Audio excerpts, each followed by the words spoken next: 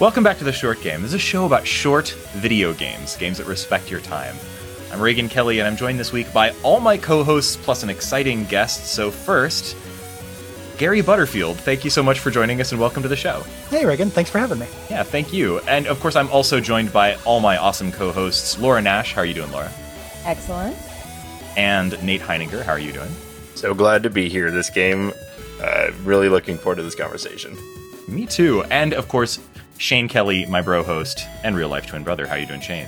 A little physically uncomfortable because of our proximity. You're sitting right next to me sharing a microphone. Yeah, so this Darling. one is going to be a little bit different from normal because I'm visiting Shane in order to see his adorable baby and to attend a wedding. And so here I am in Shane's house. Forgive any slight audio issues that may come up on this episode because Shane and I are jammed very close together and it's kind of weird. Well, Yeah, if there's anyone out there who's had a hard time telling the difference between the two of you, but could always tell by like your microphone quality who was who, this is going to be a particularly confusing episode for you. Yeah, you really screwed on this one. We have a visual set up too, and you look like a conjoined twin that has a very expensive custom shirt. Yeah, the mic is equidistant between the two of you, so it looks like a very technological Siamese twin apparatus. Yeah, it's wonderful. We have news for you all. We've decided to make a change. We're going to get attached. I'm sure your wives and baby will love that. Well, this week we are talking about a game that came out originally last year and that we've been waiting a little while to cover. And what's prompted us to cover it is its sudden Switch release, and that is West of Loathing by Asymmetric. So I've never played the predecessor to this game, Kingdom of Loathing, although I've heard about it from Laura numerous times over the years. But does somebody want to kind of explain what this game is and where it comes from? Sure. Kingdom of Loathing is a browser-based game, one of those games where you have X amount of actions you can take per day, and then you can't play it anymore, and you have to show up the next day and continue. And it shares a lot of DNA. There's some overlap in things like the humor is definitely a huge part of it, stick figures, black and white.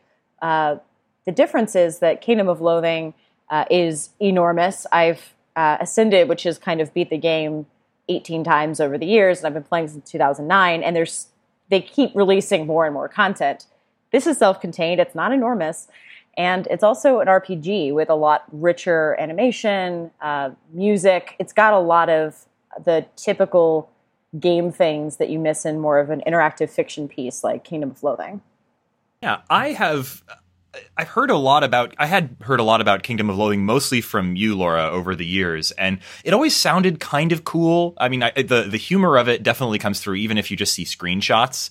And so I'd always kind of wanted to check it out, but browser-based sort of perpetual games like that are just not something that I really ever do. Even they require a lot of grinding. Yeah. I think there would have probably been a time many years ago where there would have been extremely my thing, but that was many years ago. I just don't play that kind of thing anymore. So when I heard that those same developers were coming out with this very related game, but that it was going to be this self-contained thing. Originally, it was going to be on PC, Mac, Linux. I think it also came out on iOS, although I haven't tried that version of the game. Did it? Am I wrong about that? I'm seeing some faces. I don't think so. I don't think it's out there yet. Yeah. I think they've been talking about it. So. Okay. Well, okay. You forget can take that. it back if you... No, I don't. I don't care. I can be wrong on the internet. No problem. So when I saw that was coming out, I was much more interested in West of Loathing than I ever was in Kingdom of Loathing, just because it's a different format, one that I'm a little bit more sort of game for. But I'm always down for Westerns. Yeah, actually, totally, yes. I'm really into Westerns. But I just never got quite the push to play it until this came out on Switch. And so that's sort of why we're covering here a year after its initial release. Gary, I know you've talked about it on a couple of podcasts. I think at least you talked about it on Check It Out Comrade. So you played this when it first came out, right? Yeah, pretty much day and date. And just because there's not a great place to put it, I should say. I'm friends with these guys. So just in case anybody is sharpening pitchforks about the kind of journalistic integrity that comes with being friends with people who make stuff. We find that we take that very seriously on this podcast. So thank you for being upfront and very clear about it. I didn't even get a free copy of it. So What? thanks. Zach. But no, I bought it a day, for the first day because I wanted to support my friends.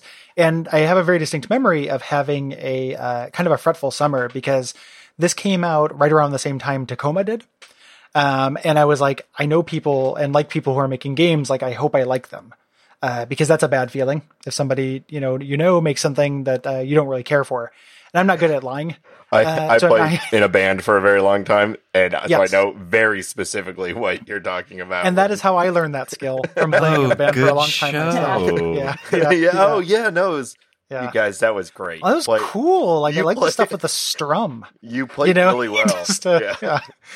You look really good up there. Good stage presence. The worst one is I had a girlfriend in my first band who was like, "You looked like you're having a lot of fun."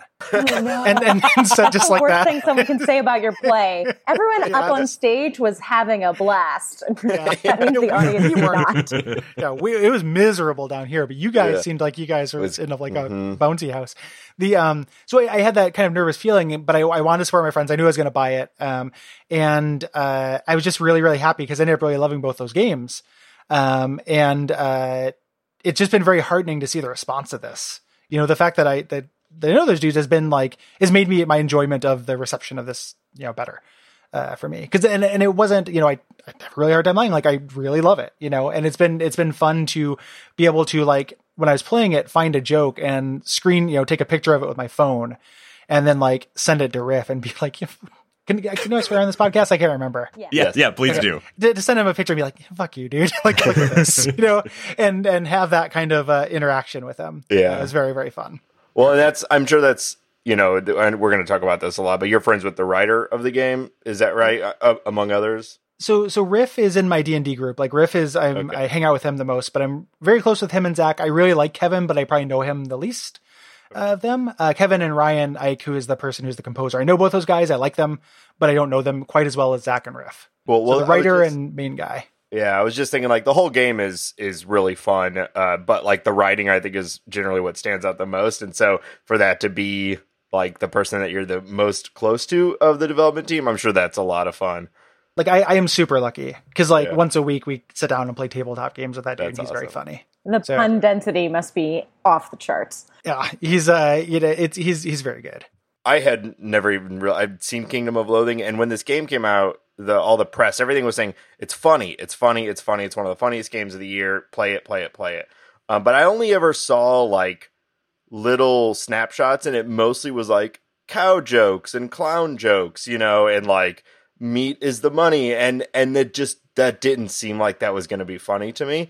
And we talked about doing it for the show, but we didn't until now, and I could not have been more wrong about the comedy of the game.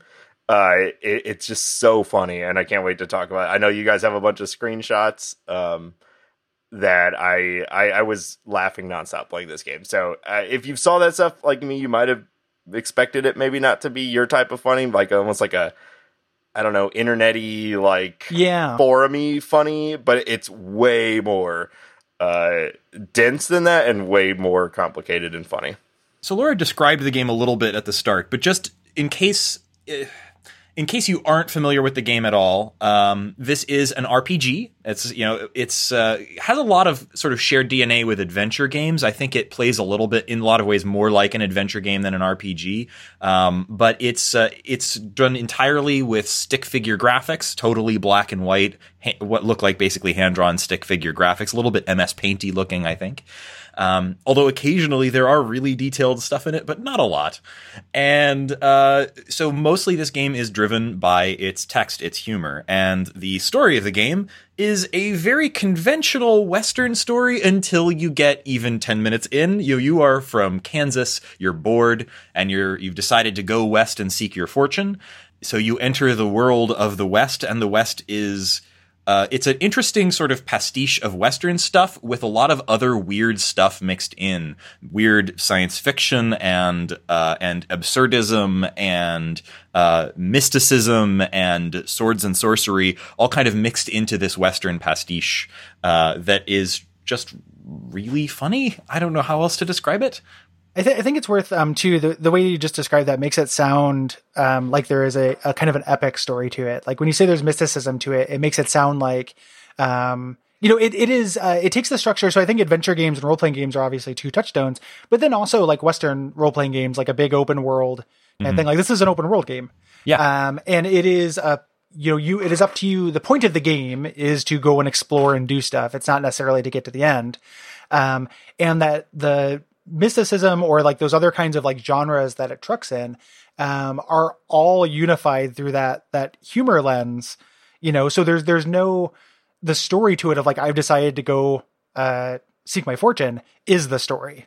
Like that's the story. Everything else that happens is stuff that happens along the way that you run into while doing such. Absolutely. It's really happily loose, not in a sloppy sense, but in the sense that you can be hell-bent on doing a certain quest, and literally the game will kind of be like, oh, we saw something over there. Would you like to go there? You can go. There's no urgency to any of the quests, which is great. There's no timers. So you really can just go where you feel like. If you want to start side questing for an hour and then you want to give up halfway through and do something else, there's no reason you can't just pick up that side quest later. The minute you start following a quest line in this game because you feel like you need to progress the story, you'll instantly see some new location on your way there that will be 1,000 times more interesting and will tempt you off the path. Mm-hmm. It's worth, I think, mentioning too, just as part of the design philosophy that I see behind this is that, that lack of urgency is incredibly important because no open world game has solved that. There's not one open world game that doesn't feel ludicrous when you go off the main path. Like in Fallout 4, you do a DLC to go rescue someone else's kid. Like if you think about, I don't know if you know that game, but it's like, oh, my son's kidnapped. I have to go kidnap my son. Yeah. You can literally go do a DLC to go rescue someone else's kid in that game. It's ludicrous, right? Like, you're not going to do that. This is the only open world game I know that fixes that. And I think that a lot of, the kind of philosophy from this, and I usually when games do this, I don't love it when games kind of like paper over problems with the genre. This game takes almost every problem with the genres it plays with and figures out how to make it more player friendly and not obnoxious. Yeah. And that's big things like that urgency, and it's little things like being able to fast travel from the middle of a dungeon. Because why not? Like, why not? And that is something that I feel like they knew was such a fix in Kingdom of Loathing, where the only difference between whether you are literally at the bottom of the sea doing something and all the way in the forest is if you take a helmet off and click a different button. Like there's no time penalty for basically teleporting across the map. And I'm sure the game's creators were like, that's something everyone loves about our old game. How can we bring that to an RPG? In a lot of ways, realism and self-seriousness are these just incredible anchors that weigh game storytelling down. And just by being able to step out of that in this game, they're free to have these kind of more free mechanics that allow you to just sort of do what you wish without like really, if you were in a intense time-based quest to save your child, like, and you had all the, it's like, oh, well, if I can teleport across the map, why don't I just go teleport to save my kid? Right. But in this game, it's because you're free from that. It feels less like it's breaking something to do that. When you say the premise, like this is a podcast about games that respect your time, like that's what that mechanic is. Yeah. Because, putting those restrictions, that's all it costs you. It gives you, realize that you're paying time in exchange for realism. And that is a bad trade, and sometimes like, there are games that do stuff with it, but for the most part, I think that that's something that people assume you have to do it that way. Yeah. And, this game challenges a lot of those assumptions, I think. Yeah. I think it also, the entire game is like bite-sized experiences. Like everything you do is, I'm going to a new location. I'm probably not going to spend, unless it's like one of the main cities, I'm probably not going to spend more than 10 to 15 minutes, like at the most, at the majority of these locations. But there's like, I don't know how many there are, but it's got to be close to 100. And so allowing things like this, fast travel, whatnot, it doesn't matter because everything is so bite-sized. You can pop in, you can pop out, you can set the speed at which your guy travels. You can set all these different speed things to make it even more your own like speed at which you play the game and your own experience. It makes it a real joy to play and a perfect thing for like the Switch and a perfect thing for our show, where it really is just pick up, play for, however much time you want, and you can put it down. And when you pick it back up, there's nothing that's so serious that it matters if you remembered it or not. And even if there was, you're probably going to figure it out again, or you can ask your companion. Yeah, like exactly. they rounded that up. Like they find every one of those friction points in this genre, and they fix it. Yeah, it's amazing. Your companion was awesome. You can say, what should I do? And it straight up says main quest. And if you ask them that, it tells you what's the next step on the main quest.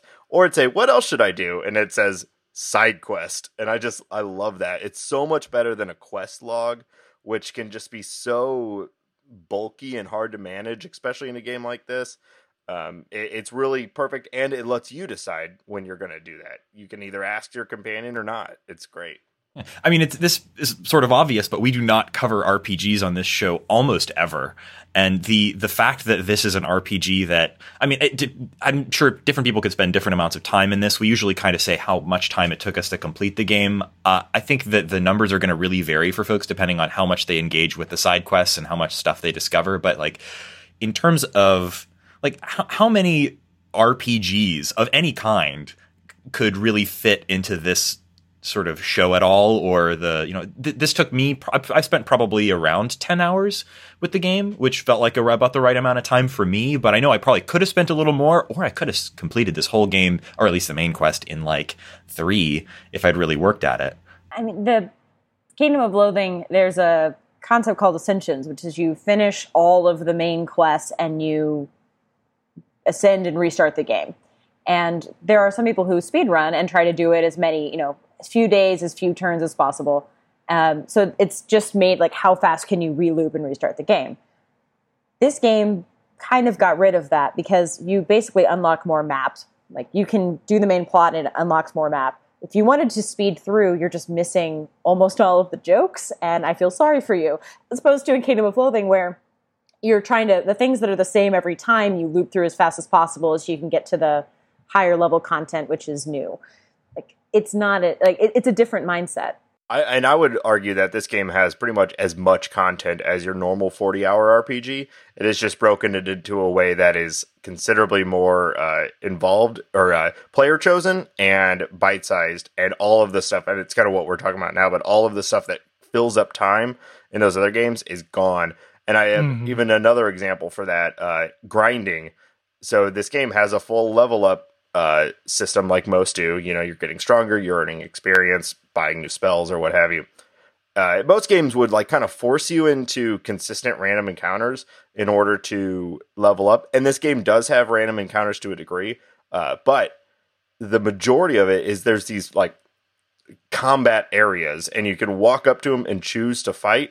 If you fight, you'll fight something that's right around your level. There's like a pit of snakes, and you walk up and you can press A to grab some snakes. Yeah, grab some snakes. Fight those snakes. Or if you need snake venom, just go fight the snakes. They're there. There's like a always going on brawl in one of the bars, and you can go in there and just like hop into the brawl, and it gives you a consistent flow that you'll never run out, and they're all over the place. And you can just keep doing it. And it plays into the other side of the system, is that you can get through this game without throwing a punch. You don't have to fight. It is you never have to grind because there isn't a minimum level to be at to complete the game. Like the game really values all these systems prop each other up, and that's like one of the things that's most impressive to me about this is that so it does have this open world. It has this density, which you're talking about a little bit, Nate, where it's like there aren't fillers. You're not going to fight 20 goblins. You're going to fight one. You do like one encounter between places. You're not just saying keep fighting them. If you run away, there's not, like, if you get the horse that allows you to run away, there's not really a penalty for it. If you die, there's not really a penalty for it. If you don't want to do that fight, you can usually avoid it and just get to the end. It respects the way that you want to play, and all of the time that you spend doing those things, even the fights themselves, like something that like, I don't like JRPGs. And one of the reasons I don't like them is that the repetitive content, like you fight a lot of fights that are more or less exactly the same. Like I do not like a grind. I don't want to sit down and just kind of tap A through a fight. And even good ones, like they minimize that. They don't get rid of it. Right. So like you take something like Bravely Default, you can make them faster, but you can't really avoid them. completely. Eventually you can turn them off, but then you're not high enough level for the thing, blah, blah, blah. It kind of falls apart. Here, the fights are so few and far between. When they show up, they actually are tactical. Like I usually have a new ability or it's a new monster by the time I'm doing them. And there are kind of like jokes within fights sometimes too, which is really brilliant. To actually try to entertain me through this thing that is kind of downtime, so there's not a point like that's most obvious in towns and dialogue and everything, that there's no line in this that they didn't try to make funny. So even when we talk about being dense, even down to that level, at the very least, there's a joke.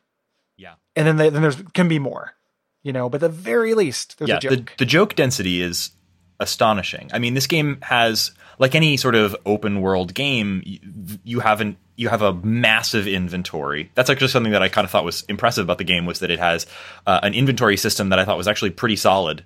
And you have zillions of items. Every single item has something funny about it, no matter how mundane the item is. And every single location has a joke. Every single enemy encounter, like even the random encounters, have a little bit of flavor text to describe that I never saw repeat. Flavor text that describes the encounter, and every one of those has a joke. The joke density here, not every joke is going to land for you, but like there's so many jokes that at least enough of them are going to land that it's always going to be funny. Yeah, and like not landing is usually, it's just like almost too silly. And it's not like, it's not even like it's stupid, like, oh, that was a bad joke. It's just like, oh my God, it's like, this is so silly that I didn't even laugh. I just like shrug a little bit at it. But I think their joke writing in this is pretty cool. They handled it in a really interesting way, which is they opened every single door you could possibly open for there to be a joke. Not only in the item and things like that, but they also, there's like an antagonist narrator that is talking about the actions that you're taking as a player as well. So like your player is funny, and then there's just like a voice that is constantly berating you for choices that you make, or like pointing out the insanity of the situation at the moment.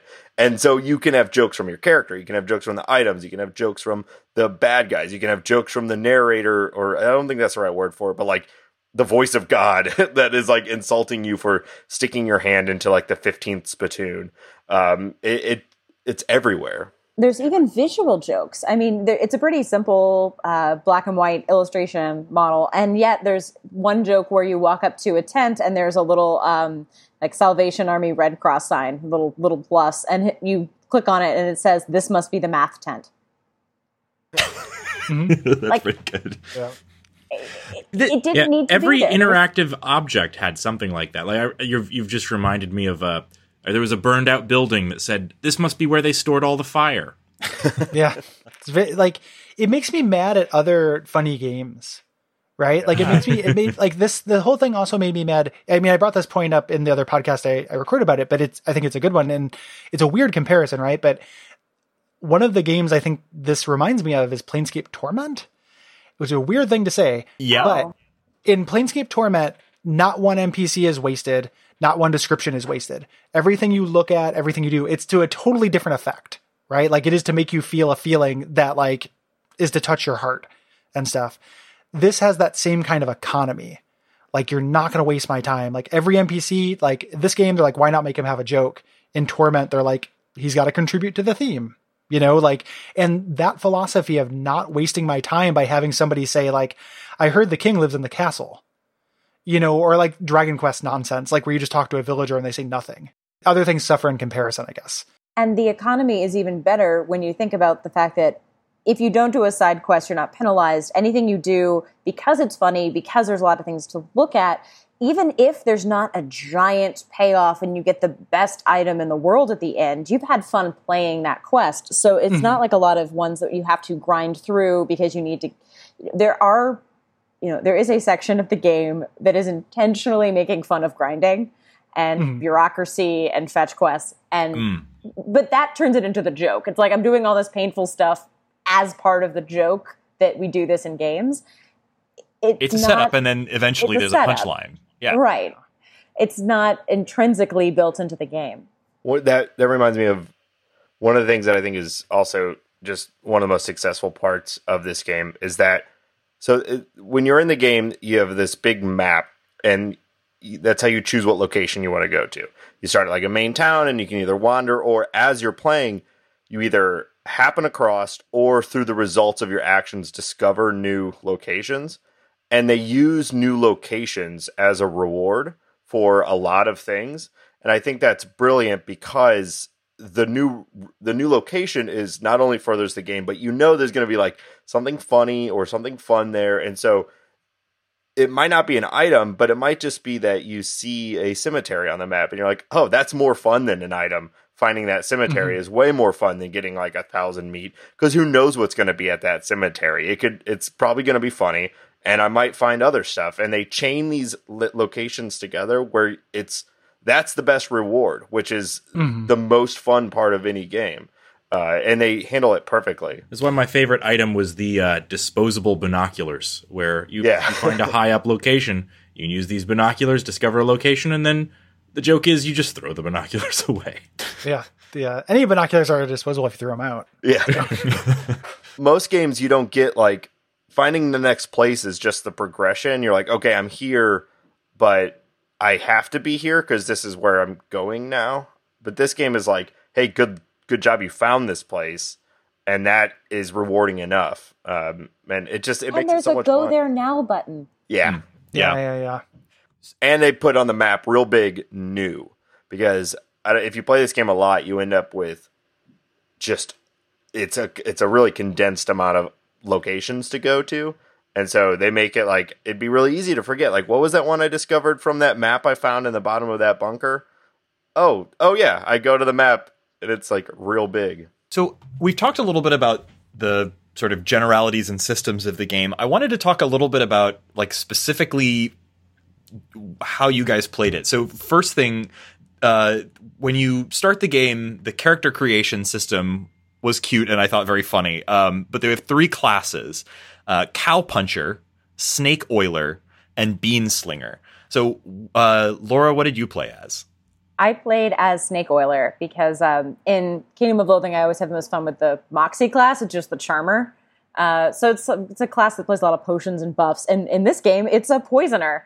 Like your item, I'd like to hear what the items, but you get your grandmother's briefcase of snakes is your starting item. And you can milk those snakes and get healing potions or venom out of it. And that's who you're going to play as. That's really good. I played as a Cow Puncher, which is the basic sort of, I guess, melee or like warrior class in this game. Most of your most everything involves hitting things with swords or sticks or something.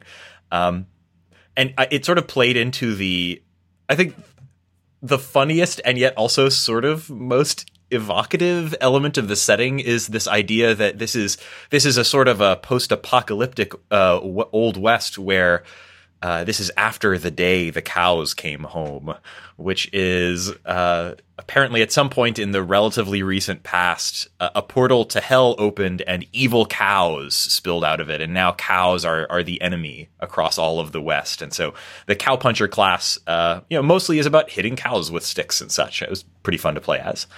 Yeah, I went with, to round it out, the Bean Slinger. If you put me in an RPG and let me be a wizard, I'm going to be a wizard. So man's got to have rules. Oh yeah, no, that's a guiding principle for me. But if you start this thinking they're a normal wizard, they are absolutely not, because all the magic in this game is food based, and the bean, especially bean based. Like apparently all magic flows from legumes. So it's an extremely like mechanically similar to like most kind of wizard kind of classes you'd have played in other games. You're leveling up and gathering spells by reading them out of books. But the theming on all of it is just tremendous. You mentioned the books. One of my favorite things about this game is you generally learn new skills by finding books, reading the books, and then the game always has some way to tell you that the book has evaporated or disappeared immediately after you read it. And almost all, I mean, obviously everything in this game is an opportunity for a joke, but all of those are really funny to me. I remember one of them was, I learned a skill that was something like ever vigilant. And then, of course, after I learned about this from the book, I shot the book to death because now I don't trust books or anything else. I had one that I remembered from that as well. I really liked, there was a lock picking skill, and I at the end of reading it, you donate it to an orphanage, and then you say, so that they can free themselves. Go orphans! One of the things that's interesting in thinking about all the classes too is that so those classes all kind of map on in like an archetypical way to like D&D classes, but mechanically in the game, they kind of don't, in a way that I think is really important. So like if you look at like something like a Cowpuncher, if you're playing a traditional Western RPG, the fighter class ends up being the most straightforward. You don't get a lot of things to do. And that's not true in this game. Like the Cowpuncher is the one that can learn leatherworking, and the Cowpuncher is the one, like everyone gets, a couple of buffs, and then you get like an AoE kind of attack. Like the classes are actually kind of similar. There's different flavors to them, but they, part of the philosophy felt to me to be like, everybody needs cool stuff to do, so like it doesn't have that D&D, like I'm a thief. So if there's no, shadows, like you play the Moxie class, if you play the Snake Oiler, it's not like you're useless outside of social situations. And if you play the Cowpuncher, it's not like your only option is to punch things. Like you get a bunch of different other little skills, and I think that's really smart. Everyone gets something cool to do. And I also like that you can kind of complement that with your partner.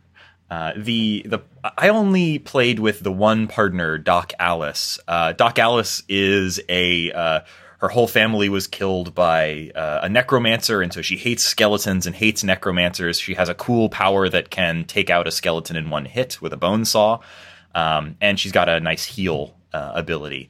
But she was fun because she added a little bit of flavor to every encounter that involved the undead, which is a surprising number in this game. Did anybody play with any of the other? Yeah, I played with Susie, the just sort of rancher's daughter, I guess, was her flavor. Or rancher's daughter, orphan. Orphan, yeah. So her family was killed by cows. So she levels up by killing cows and makes notches in her gun, and so she's a really fun one as well. She's really, anytime you get towards any sort of cow related, event or situation, she always has something humorous to say. Yeah, she's also, that's who I had too, and she's pretty high damage. She has like a rifle, combat. And then she can either build a wall in front of you to protect, or she can use her lasso to make a thing skip a turn. I think I probably used those last two once or twice, and I just used her for really high damage the vast majority of the time. I also played a beanslinger, and between my beanslinger and her, we were able to just quickly kill most things. Like I think I got walls covered. I've got a bean wall, Yeah, right. I think they do that with combat. Like, I think they made it fun, quick, and accessible. Like I never felt like it was super tactical. Like there's certainly more tactical games. I did die some, but it was most often like I felt like I got into a fight that was like well ahead of myself. Not necessarily like I like got outplayed by the AI. I could just be saying that though, and don't want to admit that I got outplayed by the AI. But I think it served its purpose really well. Is that's not what this game is about. Like you could get really into it, and I got really into the food and booze and stuff to like buff my character. But the combat, like Gary's saying, you don't even have to do that. So it can't be the most important part of the game, and that's what most like RPG style games. It's all about like min-maxing your characters and making sure that you can combat the best. And I thought, obviously that's not the focus of this game. So they made it very polished. They made it very simple to understand and not too complicated. Yeah, I think they made the combat as close to optional as they could without making you just have like a complete opt-out on it. Yeah. I actually found myself really enjoying the combat in certain parts of the game. When I first came into the game, I kind of intended to engage with it more on a sort of, you can approach this game more or less like an adventure game and not really engage with the combat mechanics early on. For example, it defaults to automatically spending XP for you, which means that you can pretty well ignore a lot of the stats if you want. And a lot, at least of the early combat, felt almost on automatic.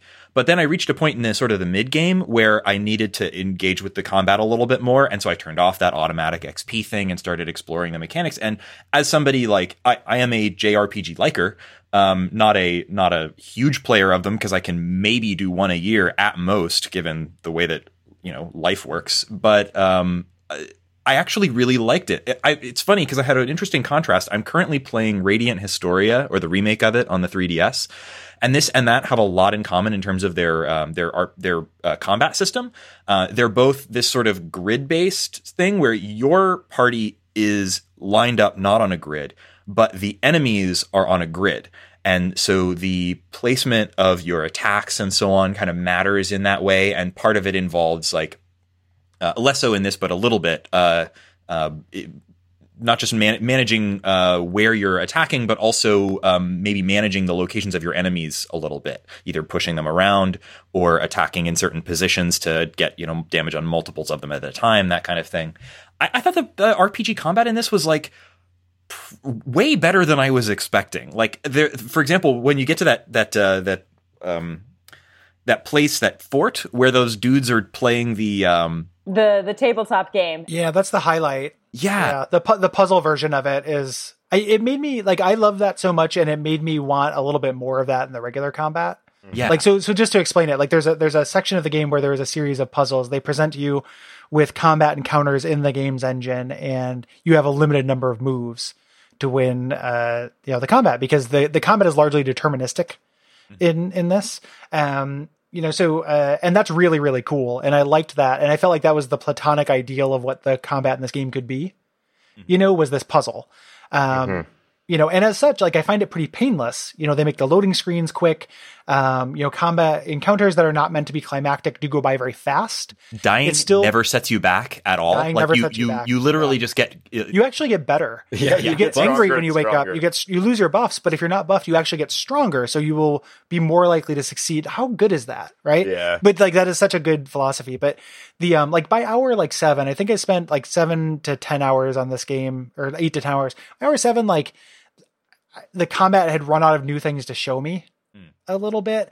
So it wasn't bad. I just was like, get me to the next good bit of writing. And there were little bits of writing, there were little bits of flavor in it. It didn't maintain. And that's one of the big differences when I say that I don't like JRPGs. Part of the reason why, and there are plenty of exceptions, but part of the reason why they frustrate me is because it's that stretched over 40 hours as opposed to 7. And I was running out of patience with the combat as well. So I first thought I would speed it up. It ended up actually making it less fulfilling, because a 1-minute encounter that is completely sped up and automated feels less necessary than a 2-minute one where you actually are amused by the animation. So that didn't work for me. But what did is I started challenging myself to use the vast array of combat items I had stocked up, because by that point I just was loaded, especially as a snake oiler who's like a potion-based person. I wasn't using any of it. Can I get through this without using my action points? Can I, just trying to liven up for myself. I think it's richer than the way I played. I played Max Men style. It got old fast. Had I been dealing with a little bit more of the richer stuff, I think it would have held me longer. And that's been true about Kingdom of Loathing, where the combat's the same forever. But if you want to decapitate someone with a can lid, that is a much more fun way to go. There's better jokes. I had the same experience with the speed. I almost immediately set it to 200%. And then about mid-game, I set it to 300%. And it turns off the game sounds even, because I'm assuming it's going too fast for it to be able to render the sound. And it became less fun, and so I turned it back to 200. And I do think 200 is probably the right speed for it for the majority of the game. I think I turned it down for some of the like you guys are saying, the sort of climactic battles, and I turned it down for the I think it's Camp Treason or something like that. Whatever the camp is that we're talking about. Camp, yeah, the reenactment camp, because I wanted to be more involved in it. But I love that you had that option. I know that's not entirely new to JRPGs, but having the ability to speed everything up, I definitely appreciated. It's also a gear in the corner of every combat. So if you want to tweak on a per combat basis, it's really easy. You don't have to go all the way back to the options screen. Yeah, I spent a lot of time at those grinding things, so it wasn't even though I'm saying it wasn't the most exciting, I felt like I did combat a lot in this game. I know at Butterfield Ranch, where there's a unlimited amount of cows to fight, and I had Susie who gets upgraded by cows, and I really wanted to get some stats into like lockpicking and safe cracking and the sort of fun things. And actually, I think they might have even done that purposefully. At Butterfield Ranch is a place that has a relatively high lockpicking thing. I think it's like lockpicking 2, which at that point in the game, you're maybe 1 and it's a lot of experience to get to 2. And I really wanted to get that. So I spent a lot of time just grinding these cows so that I could get the experience to get lockpicking 2. And I just decided to do that for a lot of these fun character things and like outfoxing and dickering and things like that, and not even like the combat skills, but just put it into the like narrative skills. And I think it allowed me to have even more fun later in the game when there's a lot of ways around fights using those sorts of skills. Mm-hmm. And so I grinded using combat to be able to better avoid combat later in the game, and it made it a lot of fun. I actually wanted to ask about Butterfield Ranch. I mean, I knew you had a relationship with them, so I knew it was an inside joke there. But that, and I know there was another one I think named after coal. But there's the coal mines, as they were there any other like inside jokes that you know about that maybe I wouldn't have gotten? There are plenty of like inside references to the other things. The two of them that are me and Cole are just those 2 locations, and then your companion, if you talk to them, they will say a duck feed reference at both those locations. So if you bring any of the companions, they have different things they say that are all different references to the shows on our network. Did he tell you who's going to do that, or was that a surprise? No, that was a surprise. That's funny. Sweet. He was checking to make sure you actually played the game. Yeah, so it was just like, it was great. I love the part with the sorceress. You looked like you were having a lot of fun when you made that game. Yeah. Real quick about the combat, and not that we have to get off it, but I want to also mention, this game's kind of opt-in, like it's there if you want it potential, plays into this where, let's say, the combat wasn't like my favorite thing. Like I still like it for most of the game. I still liked it. Just near the end where I got a little bit done with it. Because it was very samey and kind of easy at that point. There's a hard mode too. So like if this is the kind of thing, if you look at this combat system with these kind of positional elements and this action point economy, and you're like, I need to dine on that. You can go into hard mode and play a version where, Laura, like where you'd probably have to use all of those consumables, because I also ended with a backpack brimming with things I'd never touched, they're all funny. They had jokes to them. I liked getting them, but I didn't need them. There's a version of this game where you have to use all that stuff. And you find that by finding and wearing the hard hat, which I think is a great in and of itself. You can't take it off. It's a big disadvantage. You lose an equipment slot for doing it. So it's in addition to just being harder combat, like you have this evil hat and your characters will react to it. If you have the horse that allows you to run away, your horse won't run away because the hat gives the horse a dirty look. So it's too scared of your hat to run away. Like it's extremely cute. What did the other horses do? I just picked the one that I thought would be the most fun, which was the dark horse, and I think that's the one that allowed you to run away because I had that option a lot more. What did the other horses allow you to do? I got the ghost horse. I don't know what it did, actually. I think I could run away as well. I also got the ghost horse, but I don't. So the one of them lets you run away more. The ghost horse is the one I can't remember. The crazy horse allows you get more random encounters. Oh, okay. And then the normal horse is vanilla.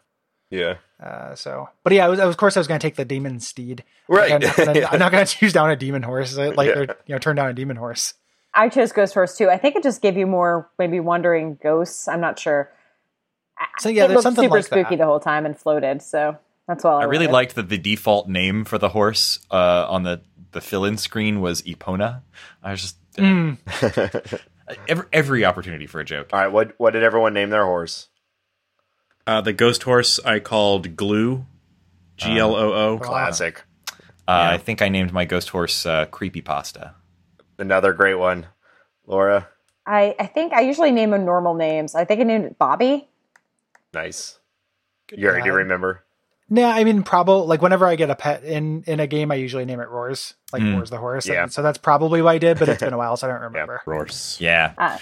So yes, Pale Horse gives you random undead and Next Mex books encounters. This is probably why it was so easy for me to accumulate all the Next Mex books, because I had a Ghost Horse. Okay. So we're about to start running into spoiler territory. After the spoiler break, we're going to be talking a little bit about some of the key side quests in the game, things that we thought were particularly cool or sort of late game content that we don't want to talk about for fear of spoiling it for folks who haven't played the game. So before we get to the spoiler break, each week we have been doing a segment called What's Making You Happy This Week? And you probably won't be surprised by what that segment is all about. So first, Laura, what's making you happy this week? Well, I tried to watch a Netflix original South Korean variety show called Busted, where a bunch of celebs kind of pretended to be mystery solvers and solve a murder mystery. And they set up for the first 10 minutes delightful, and then they started solving it, and I hated it. So I went back to my old flame, The Genius, a different South Korean variety show. The Genius is, the first season's all on Netflix, and it is, what if you took social games, party games like The Resistance or Dominion or even rock, paper, scissors, and stretched them out for an entire day and put an hour break between each of them and televised it. A couple of things make this even better. One, for some reason, the people making it have access to the entire Western catalog. So like they're playing Moby, they're playing Ocean's 11 music. So it sounds so much cooler than any show could be in America. This is also probably why it's on YouTube and not, somewhere a little more legit. The second thing is they do a ton of editing. So as the game is playing, people are encouraged to cheat and lie to each other and really go out of the way to make these games work. So they kind of choose which player's perspective you're following. You'll go through the whole game in one version, and then they'll turn over a card, and everyone's like, oh my God, it's a 7. And then they rewind the clock and re-edit and show you everybody who lied, all the backdoor dealings. It's super fun. It's a game that's smarter than you, but you are so along for the ride. They also do great infographics explaining all of the games. They're ones that normally I play a reality show, in my head while I'm watching. This is how I would win. This is the strategy. I've never had a game where every strategy I've chosen is picked by a player and doesn't work. So you're like, oh man, there's all these it's way more interesting than it's just more complex. And you said this is all on YouTube? Dense. It's all on YouTube. Okay. People who we'll like have a link to it in the games show notes then. It sounds really like kind of a blast. It is super fun. Again, it's playing all this like heist music that's got a full score by a South Korean techno band. And apparently it's also got the South Korean Justin Bieber on it. So everyone in the first season is like, oh, he can't possibly lie. He's too popular. It's great. Yeah. Awesome. Highly Sounds recommend. Tremendous. Nate, what is making you happy this week? Yeah, I've got 2 things, but I'll keep it brief. One, Lola, my daughter, turns 1 tomorrow, so Aww. That is pretty wild. It's pretty crazy. So we had our birthday party yesterday. It's still hard to wrap my mind around that fact, but it's exciting. But also today was St. Louis Pride, and my company is very involved in that. And is St. Louis Pride similar to Gay Pride? Is that good one? Okay, it was the Pride Festival in St. Louis. It's less well known. Seems like a conflict on the dates, actually. The Portland St. Louis Pride Parade was actually really weird. No one showed up. Yeah. Not very many people here have St. Louis Pride. Yeah. Yeah, it did not go over very well. No, St. Louis History Month is a sham. So we had a float in it, and I got to, this is the second year I've walked in the parade, and brought Lola with us this time, and it was just so much fun, and it's just a very inspiring, event to be a part of, and it was a ton of fun, and I'm still coming down from that, during this recording. So if you've never been to it, obviously I highly recommend. And if you have a chance to be in it, I also highly recommend that. Well, that is so nice. And it also makes my thing that's making me happy this week sound really petty. I like Mario Tennis. It's a good game, guys. It came out on the Switch. You've probably, if you listened to our episode on Golf Story, then you probably already heard me talk about my history with the Mario sports series. And I like the tennis ones maybe even more than the golf ones. And Mario Tennis Aces, not everything about it is like my perfect platonic ideal of a Mario Tennis, but it is a good game so far. I'm liking it a lot. So if you have a Switch and you've ever enjoyed a Mario sports game or a tennis game, it's probably, I give it a thumbs up. Check it out. And it's making me happy. It's my first Mario sports game, and I'm actually really enjoying it. Man. I never made you play the Mario Tennis on the GBA. I never browbeat thank you. Okay. Well, Shane, what's making you happy this week? Also a game. I've been playing this board game that I've got to recommend to anybody who's listening. It's called Hive. It's been out for a long time, so I'm definitely not on that new shit. But if you've never seen Hive, I basically describe it as bug chess. It's a wonderful game because you can play it anywhere. It comes in this little travel bag. The pieces are these big honkin' plastic chunks.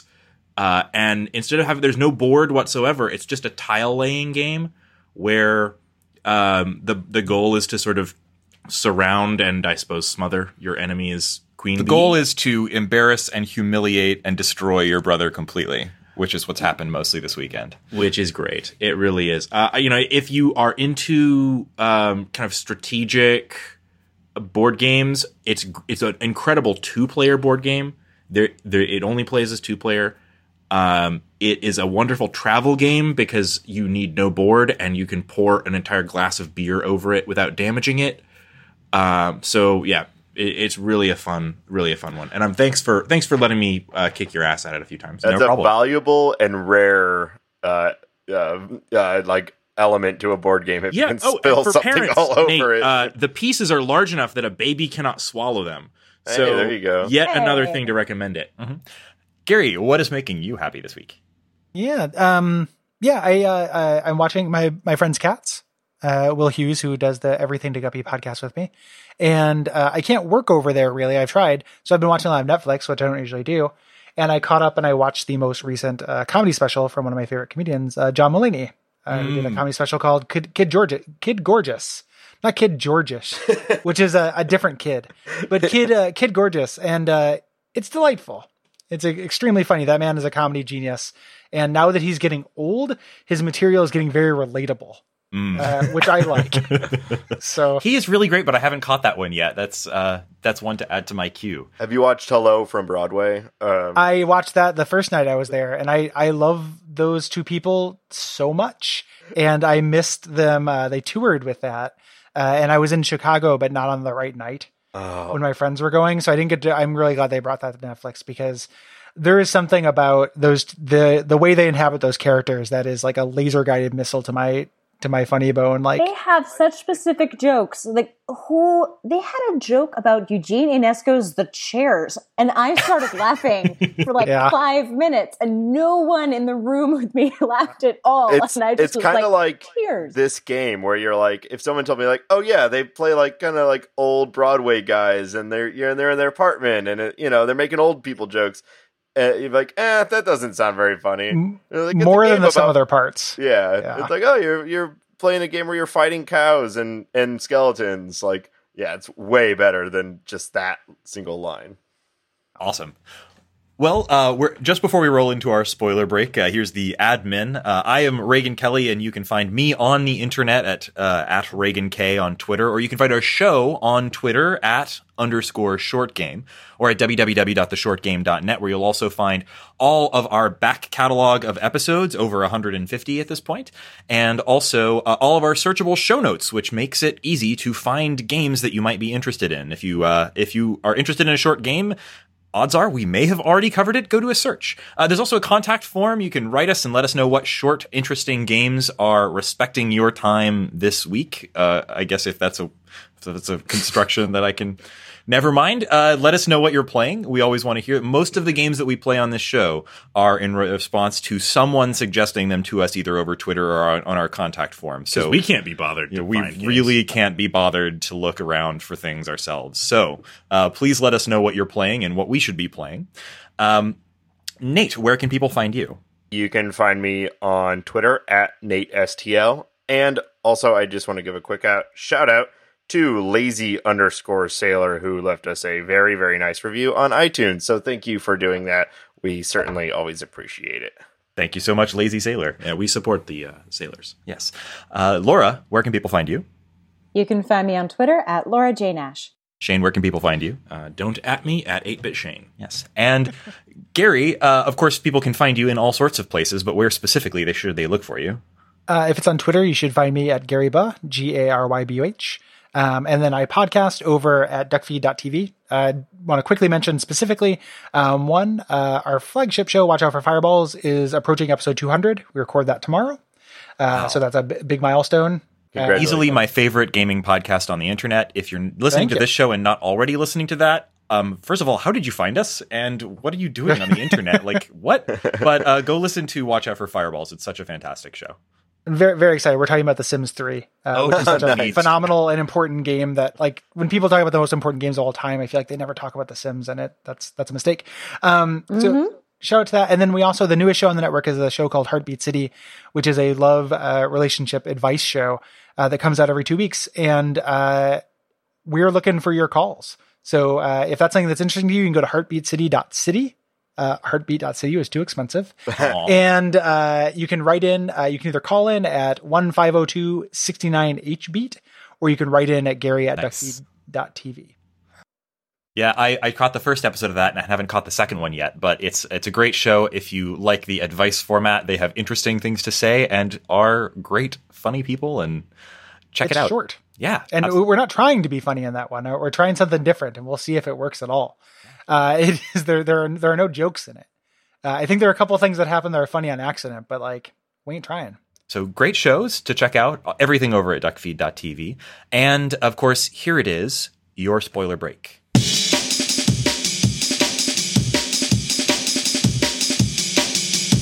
So obviously we talked about all of the optional content in this game, and I wanted to save after the spoiler break a little bit of time to talk about some of the really awesome side quests that this game has. Most of them were pretty surprising, and so I didn't want to talk about anything there before we hit the spoiler break. But anybody have any particular side quests that you really liked or that you completed or anything like that? I really went hard for the necromancy stuff. Forbidden knowledge is like catnip to me, and we play the same kind of characters in games. Because earlier you made that wizard thing, and I was like, oh, like, yeah, if we ever play D&D, like, we have the one time we played D&D together. I knew that you and I would have a good time around a table. Yeah, I mean, if we were on the same side, we have to fight who gets to be the forbidden knowledge king. I am Batman, and I am also Batman. Yeah. But the thing is, I didn't actually manage to make it to the necromancer himself, so I want to know. Oh, I mean, I'm gonna go back and play it, but so do I want spoilers on that? This is after the spoiler break, so I have to. I feel like it's probably. I need to know what happens. Yeah. Did anybody... Well, so I did. Did anyone else? I did as well. Yeah, I did that one. You guys might have done it better than me, because there's getting to the necromancer tower, and then I only looked it up after. But there's like there's like a maximum way to get to the top of the to the tower. So did any of you guys successfully become the champion necromancer or whatever? Sadly, no. And I really, really want to go. Fortunately, we didn't talk about it, but this game really makes it easy to go back, even after you've completed sort of the main quest or main story. It's completely easy to just pop back into the rest of the game and continue. And I fully intend to do that at the very least for the necromancy stuff, because I heard that if you have Doc Alice in your party, or as your partner, that the necromancer stuff, becoming the necromancer, is particularly great. Did anybody take Doc Alice to be a necromancer, or to go be as your partner and go be a necromancer? No, I was on Sally, so I think that I know what happens, but I know what happens. I'm spoiled on it. If I'm also spoiled on it. I don't know. It's fine. But we should talk about a little bit But what, nobody what say it. is. Yeah, I mean, But nobody say. so it's really there's a lot of these quests in this game that are like solely branching off of each other, and you can either like write it to the end or you can just take like little minor benefits as you go along. And I think the Necromancer one is a really cool one. There's also the El Vibrato thing where you don't even have to get to the end of it. Is to not the El Vibrato like? Is that worth it? Like, I mean, I'm sure everything in this game has some kind of funny bit, but like, Yeah, anytime that's a I see hard quest, I spent a long time like taking notes on their numbering system, and like at the end of it, it was like, "Congratulations, you know El Vibrato numbers," and I'm like, "Okay, what's next?" I got some good food. The El Vibrato food cube, as well as It's quite good. they have a helmet that they have a full armor kit. Yeah. But I only ended up getting like the helmet, I think, and it was pretty good. I did not complete it. Anytime I see like a you have to decode this language thing in a game, I'm like, I am never doing that. Not because I don't want to, but probably because I can't. Like, I'm not Laura. That is, it's opposed to me where I'm like, oh, look, it's a language. Yeah. Yeah. These guys, like, and I say this with all affection because they're some of my favorite people on earth, is that they're huge puzzle wanks. And Riff specifically loves, was it Lama Luna? Has that language Mulan puzzle, and it has that language puzzle in it, and like things like that, like Fez, like that's his thing in a lot of ways. So I knew he was going to do something like that. And I'm much closer to you, Reagan, where like I just know I'm not going to do it. Yeah, you know. No, I don't think there's anything wrong with it. It's just not a subject of my interest, you know. So when I first saw that, and I saw my game brain realize like what this was going to entail, like getting these punch cards, and I was like, oh, okay. Like, I know what this is. Like, I know these dudes. Ain't happening. Yeah, this is definitely not a, like, Fez style where you have to figure it out with a piece of paper. This is you stick a punch card in the computer and it'll teach you 3 words. It was just doing that a lot, you know, which I didn't mind. And the thing that's great about, though, and this plays with all the side quests, so it applies to the Necromancer thing, too, is that, like, super optional. Like, the things you get, like, it is kind of cool at the end, but I was just like, I didn't really want to do this, and it's fine for next time or not at all, and I don't feel bad about missing it. Some of the puzzles are really fun and inspired. I specifically remember having a really fun time with the old millinery, where you go in and have to figure out which of the hat stands like an enemy is hiding behind. That was fun. Yeah. And, you know, it's just progressively more and more of like a one of these things is not like the other kind of game, but you know, it did it. And I can't recall some of the later solutions, but there was like 4 or 5 iterations of it. And by the end of it, it was a really fun, really clever puzzle. That also was the setting of one of my favorite like visual gags in the game, which was that you go into a room where obviously they've been manufacturing hats, and one of the crates is dents. Yeah. Yeah, it's all the different parts of the hat. There's rims, there's like bridge, and then dents. Dent. Yeah. Yeah, I think it says that the crate is brimming with brims. Yeah. Oh god. Yeah. Oh god. There's also a similar thing too with the pickle, the ghost pickle factory, where it's like 3 rooms and it's all micro little puzzles that you have to figure out. And those are like little number puzzles that were quick but just challenging enough to feel satisfying when you complete it. There was another small series that of like side quests that I really enjoyed, where there was the I forget the name of the ranch, but it was a ranch that had been totally destroyed. But there's a vault door, like a big metal vault door, just right in the middle of it, and you can't open it. I got stuck on that. I know just what you're talking about. How did you learn to aim the cannon? So you have to go into the bunkhouse, and in the bunkhouse there's locked bunkers or trunks or whatever. You know, you have like at the foot of your bed. There's locked those, lockers, and you have to. Yeah, you have to have lockpicking 2, I think, at least, to open and you open them up and you get different field guides, except for one of them, it takes you on the small side quest. You have to go all the way back to like Dirtwater, which actually reminds me, I want to talk about Dirtwater real quick, but you had to go all the way back to Dirtwater, and you basically get all these different field manuals for how you aim it. And then when you finally aim it, and you have to go back to the ranch to place the flare so it knows where to shoot. And when you do, it opens up the thing and you get a ton of those books.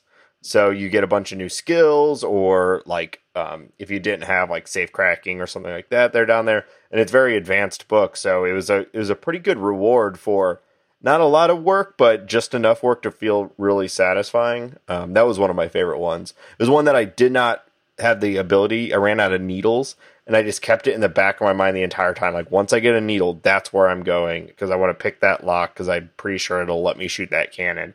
And then it did, and I was like, nice. If I could talk about one of my favorite things in the game, and this is, so just generally when we didn't really talk about the structure of the character mechanics itself too much, but in addition to all your stats and things, you have all these different kind of tags, sort of, so you get the goblin tongue tag. Now you can understand the perks. That's what they're called.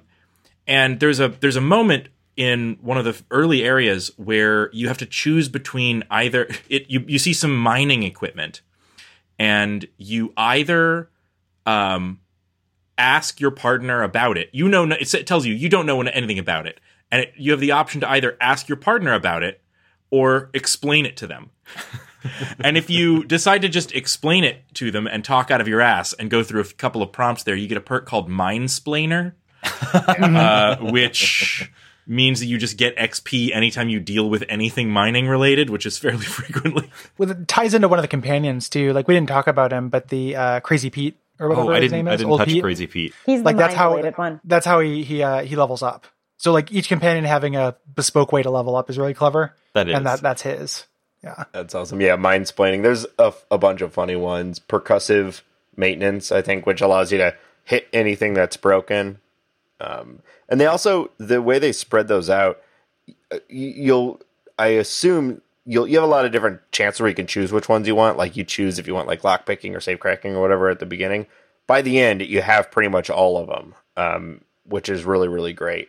I also love they teach you about them really, really quickly, the perks, that you can get them in strange ways. Like, I'm assuming you guys also ran into like 15 cactuses within the first 5 minutes of playing the game. Absolutely. And you get scab. It just says you're now scabbed or something like that, and it's plus 5 HP, and it's just you have that for the rest of the game. And they just build it right out of the gate. It's like you're gonna alter your character through the things that you do in the game. And just by trying random shit, that really teaches you, like, even just touching everything that you can touch potentially has upsides. At the very least, you're going to get a joke, and maybe you'll get a perk. Did anyone eat the hell cow food? So for context, you eat different things or drink different things or cook potions to power up and get these temporary buffs. And you get a lot of like cow meat, infernal milk, like tainted things they're not tainted because they're spoiled, they're tainted because they're evil.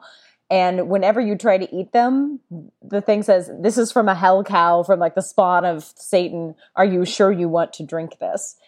And I was so curious. Now that I'm done with the game, I think after I maybe do another side quest, I would love to know what happens, because I know the next Mex books will mess you up, but it doesn't let you. I tried to drink and eat everything, and most of the time it would just say, no, maybe you shouldn't. So I don't know if there's my assumption is that there is some sort of perk otherwise that you have to get that allows you to eat and drink all of that. But I don't know. I loved all the dark stuff too. I mean, I loved the hell cow stuff. The side quest that I have not completed, but I really want to, is all the clown stuff. Oh, I finished those. Mm-hmm. Yeah, I've gotten a fair amount into the clowns, and that one's a little obscure too. How you actually unlock, like getting to go to the main show, and then you also have the option to totally destroy the clowns or the goblins if you go to Camp All Dead, where that like military is. Right. Is training. If you get a certain item, you can direct that army towards something. Yeah, it's really interesting. You put toy skeletons on the battle map. Yeah. And that actually changes where the skeletons go in real life, which is a really cool, like, yeah. I chose to destroy the clowns because I did not trust those clowns. No. Even though I ultimately had briefly allied myself with Barnaby Bob or something like that. But after you destroy the clowns, you get his boots, and the boots were pretty tight. So it all worked out for me. You've got good boots. I got good boots. Nate, you said you wanted to say something about the about Dirtwater. Oh, and I really wish this was before the spoiler break. One of my favorite things not one of my favorite things about the game, because there's so many great things, but something I really appreciated was that, like, one of the things you see a lot in RPGs is like, you can affect the world, and it never really feels like that. But what they do with Dirtwater actually kind of felt that way. There's all these. It was very Suikoden 2. There's a lot of empty lots, and through your actions, you may inspire or free someone, or otherwise allow them to return to Dirtwater and open up a shop. And it fills out those slots, as well as you may rescue members of a band who will fill up the auditorium that is playing there. And those shops are usually pretty worthwhile. So I loved just being out there exploring, rescuing someone, and then being able to go to their shop and get like upgrades, like the shoes place. There were some really good upgrades there.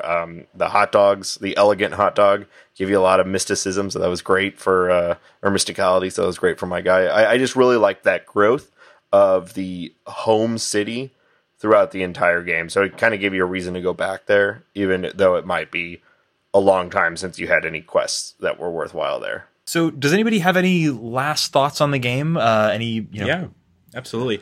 I would like to nominate the Spittoon gags as probably the best video game joke. I've been saying that for a year. Like, I want Riff to get a statue. Like, I was saying plaque for a long time, and now I think that in Videoland or whatever, there should just be a statue to Riff when you come in. Yeah, with a golden spittoon. The golden spittoon for that joke. The best gear in the game is at the bottom of those dang. I know, my guy was disgusting. The helmet, the gun were all things that I carried the entire game. The one full of urine, where like the nerds have been peeing in the oh god, the thing, like it's so good, and it plays into what we said earlier. But I didn't want to mention it but the thing Nate was talking about with the voice of the narrator, like that's the strongest narration work. Like the way that character comes into his own when you're doing that. And like, it's a funny joke that I've only talked about in serious breathless terms for like a year, where I've just talked about it. Like, just explaining like a class I took with which is, for people who don't know, who don't care about spoilers. Like there's a series of spittoons. You reach in them. The narrator's like, do you really want to do that? It's a spittoon. That's pretty gross. And then you keep doing it because you're a video game protagonist. Like, it's very clever. It's a fourth wall thing. Like, characters in video games are constantly rifling through trash, and it's disgusting. Protagonizing. Just going off protagonizing. And the narrator just gets more and more repulsed with you as you go. And then your voice gets more antagonistic. And you start just like, I'm going to actually bob for it. Like, I'm not even using my hand narrator. Like, put my mouth all on it. No problem. And this arms race. The rim. This arms race of who can be more disgusting, like, is so well realized and well written. Just laugh out loud funny, like, and it continues throughout the whole game. Like, it's a joke that every settlement you get a tiny little dose of this joke, and it escalates every time and gets funnier as you go until it like builds on itself until the end, where it's just this very glorious moment, like one of the most earned things in games. And you get like perks from it. Your stench resistance goes up every time you do it. It's so fun. And you get perks for not doing it because they're great game designers and they know that that's how you should reward people for doing things. Oh, you do get it for not doing it? Yeah, if you get through the whole game without doing, if you see all the spittoons without touching one of them, you get a perk as well. So what kind of monster can resist those? I don't know. And like the first one where it says it's like really gross, I can imagine. I think it's a weird way to check and see if you have the appropriate amount of buy-in and you're on the same level, I think, as the devs, right? Because the first one where he's like, that's pretty gross. If you're thinking in conventional video game terms, somehow by that point, you're thinking like, oh, I'm going to get poisoned, or something bad is going to actually happen that I care about. And you don't know, like, we're just playing. It's like you and the developers, you and the writers behind this game are like having fun. Yeah. Together. Even the things that actually are negative buffs, like your hair turning white because you dealt in demonology too much, it doesn't really hurt you that much because you've got 15,000 other buffs on you, and now you can drain the blood of your enemies. So who cares? Yeah, it's not that tough of a game. Like -3 moxie when you're at like 45 already. It's not that big of a deal, and it was way funnier to read the next books, and it was way more satisfying. I totally agree. In the first part of this, I compared it to Torment. Another game this reminds me a lot of is Alpha Protocol, which are both like very serious games. It's a weird comparison, but that game goes out of its way to reward you for whoever you want to play. So like if you go through and you're talking to people and you're kind of a jerk, like you get certain perks. And if you're really cold to somebody, you get like a perk, and it does that. And this game does that as well. Like no matter which way you want to appreciate it, the game will reward you for doing so, because again, you're just having fun. Like you're on the same wavelength with them, you know? Yeah.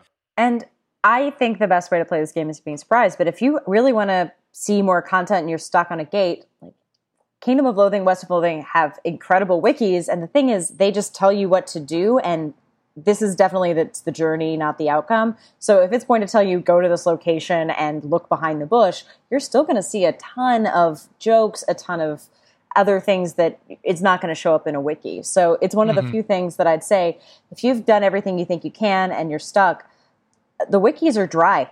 The game is not. So it's hard to spoil yourself. That's a great point. I actually, even in the Pickle Factory, there's that puzzle. It's a pretty classic puzzle where you have to line up 3 different bars. Thank you. Every time you pull a lever, 2 go up, the one you pulled goes down, you know, and you have to get them all 3 to line up. And I was like really tired when I was playing, but I was having such a good time. I ran into that one.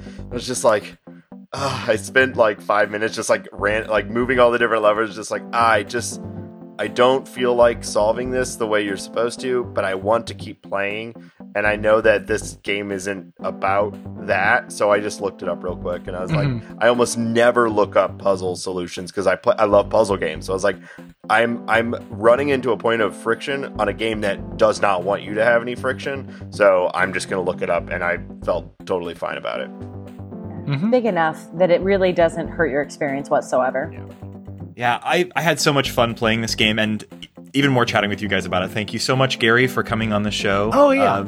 Yeah, I always love having a chance to chat with you about anything. So, anytime you have a short game that you want to talk about, feel free to knock on our virtual door. And congratulations on episode 200. Yeah. Yeah, that's Thanks. so awesome. Huge. Thanks. Yeah. Almost 8 years. Yeah. So it's been gone. Yeah. Because it's bi-weekly. So it's almost 400 weeks. Yeah. Yeah, thanks. Yeah, I'm real excited about it. It's gonna be a real fun episode too. I'm glad that we did it. We had that rough June and now we're back, baby. Yeah. So yeah, thank you. And of course, thank you to all of our listeners for joining us on this episode of The Short Game. See you again next week-ish.